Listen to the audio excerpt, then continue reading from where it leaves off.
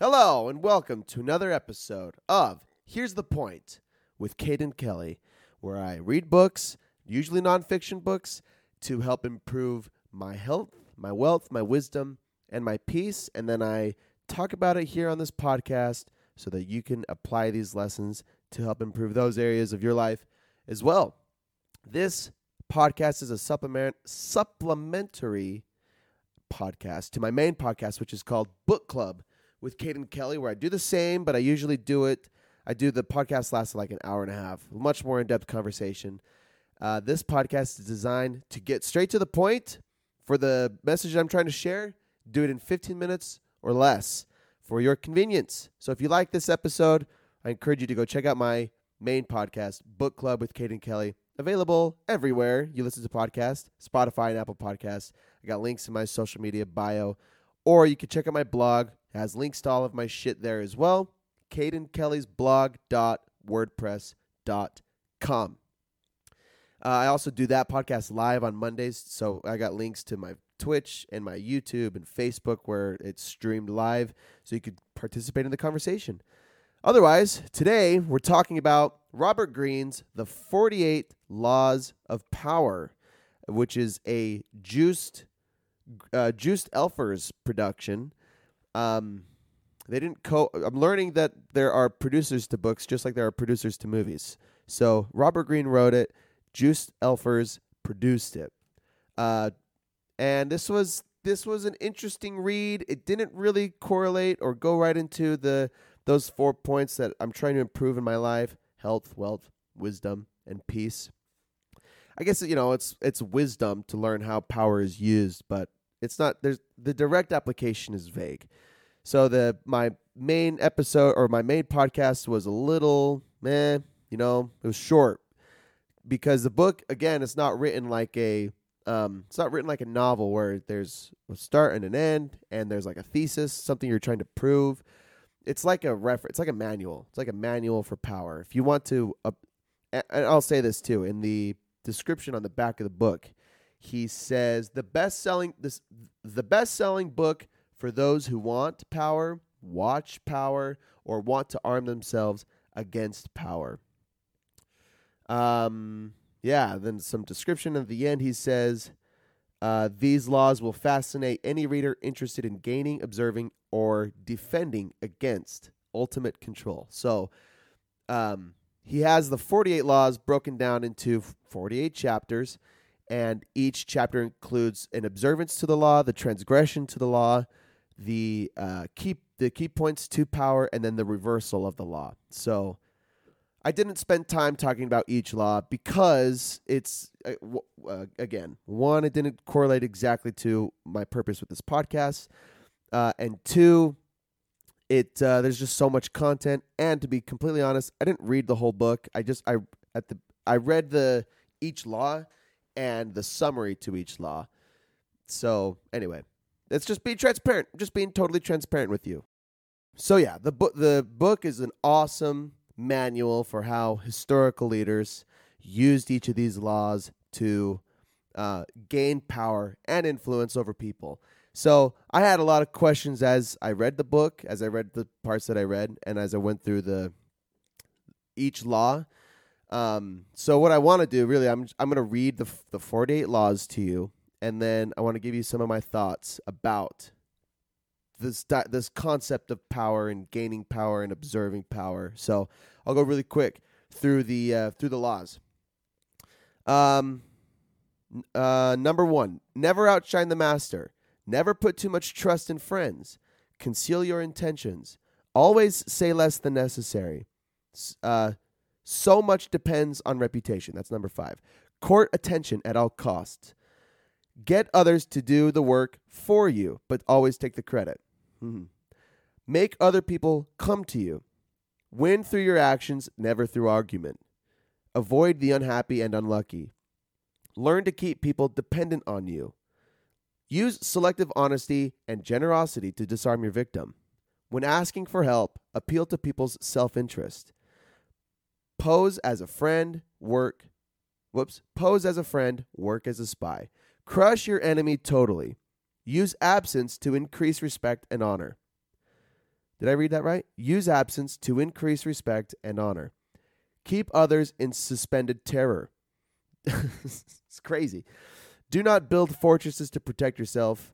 Know who you're dealing with. Do not commit to anyone. Play a sucker to catch a sucker. Use the surrender tactic. Concentrate your forces. Play the perfect courtier. Recreate yourself. Keep your hands clean. Play on people's need to believe to create a cult-like following. Enter action and boldness. See, I'm going to go back to number 27. Play on people's need to believe to create a cult-like following. It's like all of this is about exploiting people's human tendency, people's natural behavior, the way we naturally think about things. All of this is people who gain power are taking advantage of people's unawareness. All right, I'm going to keep going. 28. Enter action with boldness. Plan all the way to the end. Make your accomplishments seem effortless. Control the options. Play to people's fantasies. Discover each man's thumbscrew. Be royal in your own fashion. Master the art of timing. Disdain things you cannot have. Create compelling spectacles. Think as you like, but behave like others. Stir up waters to catch fish. Despise the free lunch. Avoid stepping into a great man's shoes. Strike the shepherd and the sheep will scatter. Work on the hearts and minds of others. Disarm and infuriate with the mirror effect. Preach the need for change, but never reform too much at once. Never appear too perfect. 45 rather. Preach the need for change, but never reform too much at once. Sounds like our fucking politicians. Am I wrong? 46, never appear too perfect. 47, do not go past the mark you aimed for. In victory, learn when to stop. 48, assume formlessness. So, what do you think about these laws? When I bought the book, I couldn't ignore the book. It's been on my recommended page on Apple Audiobooks for so long. I ended up caving. I was intimidated by its length. And by the description, it wasn't really appealing, but I caved. And my thoughts to the book are, why are we concerning ourselves with gaining power? I have a few thoughts. Okay. First, what are your intentions? Why would you want to gain power? All of these historical figures like Genghis Khan and philosophers like Machiavelli, Sun Tzu. They use these tactics, and I think they use them unintentionally, not unintentionally, but unaware. They're unaware that they're using them. It's just because they're second nature. I think my thoughts are all over the place. Powerful people are naturally influential. They naturally know these things. And people who are not naturally powerful need to study these laws to gain power. Power, as he describes he describes power as amoral in the description on the back of the book. Power is inherently neither good nor bad. It just is a result of events. People gain power, people lose power. So in the preface to the book, I made a note that says, "It is far better to play the game of power than to whine and to feel guilty." Quote, "You spare others the pain that comes from bungling with power," close quote. So power isn't inherently good or bad. It is, it's about seeing circumstances, not good or evil actions or events. So we should use power. We should understand these laws to gain power and to observe when other people are trying to exploit our human tendencies to gain power or influence for themselves. So we can be aware and make better decisions. I like the principle goes so well with just the philosophy that we've talked about previously, how if we want to have control, if we want to have peace in our lives, we have to understand what's in our control and what's not in our control. We have to see events not as good or bad, but as circumstances to react to. And we have to react positively to all of them to have peace in our life. It's the same thing with power. People are exerting power over us, or people are lacking power over us. And it's our responsibility to observe these events, not as good or bad events, but as just as circumstances, and we have to react appropriately to gain more power or influence. It's important to gain power and influence over an adversary, over someone who is trying to harm you or your family.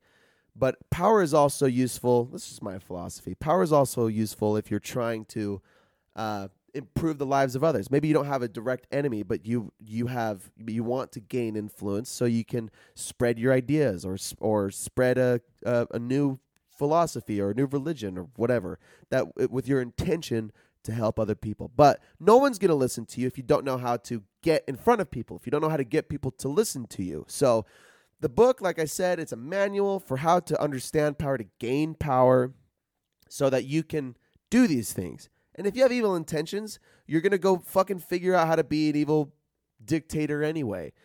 I don't think Robert Greene did anything evil by writing The Laws of Power. He's explaining how other people have used these laws to gain power for themselves. And it's important for you to be aware, to be an aware individual, so you can see how other people are exerting power over you and how you can use power to influence others as well. I made references from this book to, I think it was Robert Cialdini who wrote the book Influence. And that whole book is about how to influence other people to see your perspective or to agree with you or to believe in the things that you're teaching or whatever. So it's not inherently, power is amoral, not immoral. It is amoral. It is naturally, or it is neither good nor bad. Power, it just is what it is. People have power. People don't have power. I say, and from the preface, a simple premise to this book: certain actions almost always increase one's power, while other actions decrease it and even ruin us. So if you want to take control of your life, well, if you want to be a happier person, you have to be aware, and to be aware is to observe, and to observe requires discipline and patience, and then you have to make appropriate actions based off the information you learn, that you gain. So like I said, I don't go through all the laws. There's 48 of them, and it'll take forever, and he does an excellent job of contrasting real life stories to each law, and then how people followed them well and how people disregarded them poorly. Let's see. Any other takeaways? Yeah, part of understanding these power laws enables you to be aware of how other people may be using you to gain power for themselves, like politicians, peers, and business partners. Be aware, be vigilant. Sweet. That's it. So go read the book. My podcast wasn't super informative on each law. I read the laws. You could spend time thinking about them yourself, or you can read the book and find real life stories and application, and then use it as a reference. Use these laws, the book, that's kind of what it's designed for, as a reference guide, as a manual, so you can learn specific areas where you're lacking in discipline or power or influence, sharpen them, and then gain control over your adversary, or to be more influential. There's nothing wrong with that. We're all people, and we all have ideas. I have ideas I want to share all the time. That's why I do this podcast, right? But it takes influence to get people to listen to you and whatever. So anyway, if you want to listen to other episodes with more content, check out my blog, cadenkellysblog.wordpress.com. It's in the link in my Instagram. You can find links to the longer podcast, to other shorter podcasts, whatever. So, and I also write in the blog once a week. I post some, for my brother Cannon, who's on a mission, try to inspire him. I share it in the blog. So anyway, thanks for tuning in. We'll be in touch next week.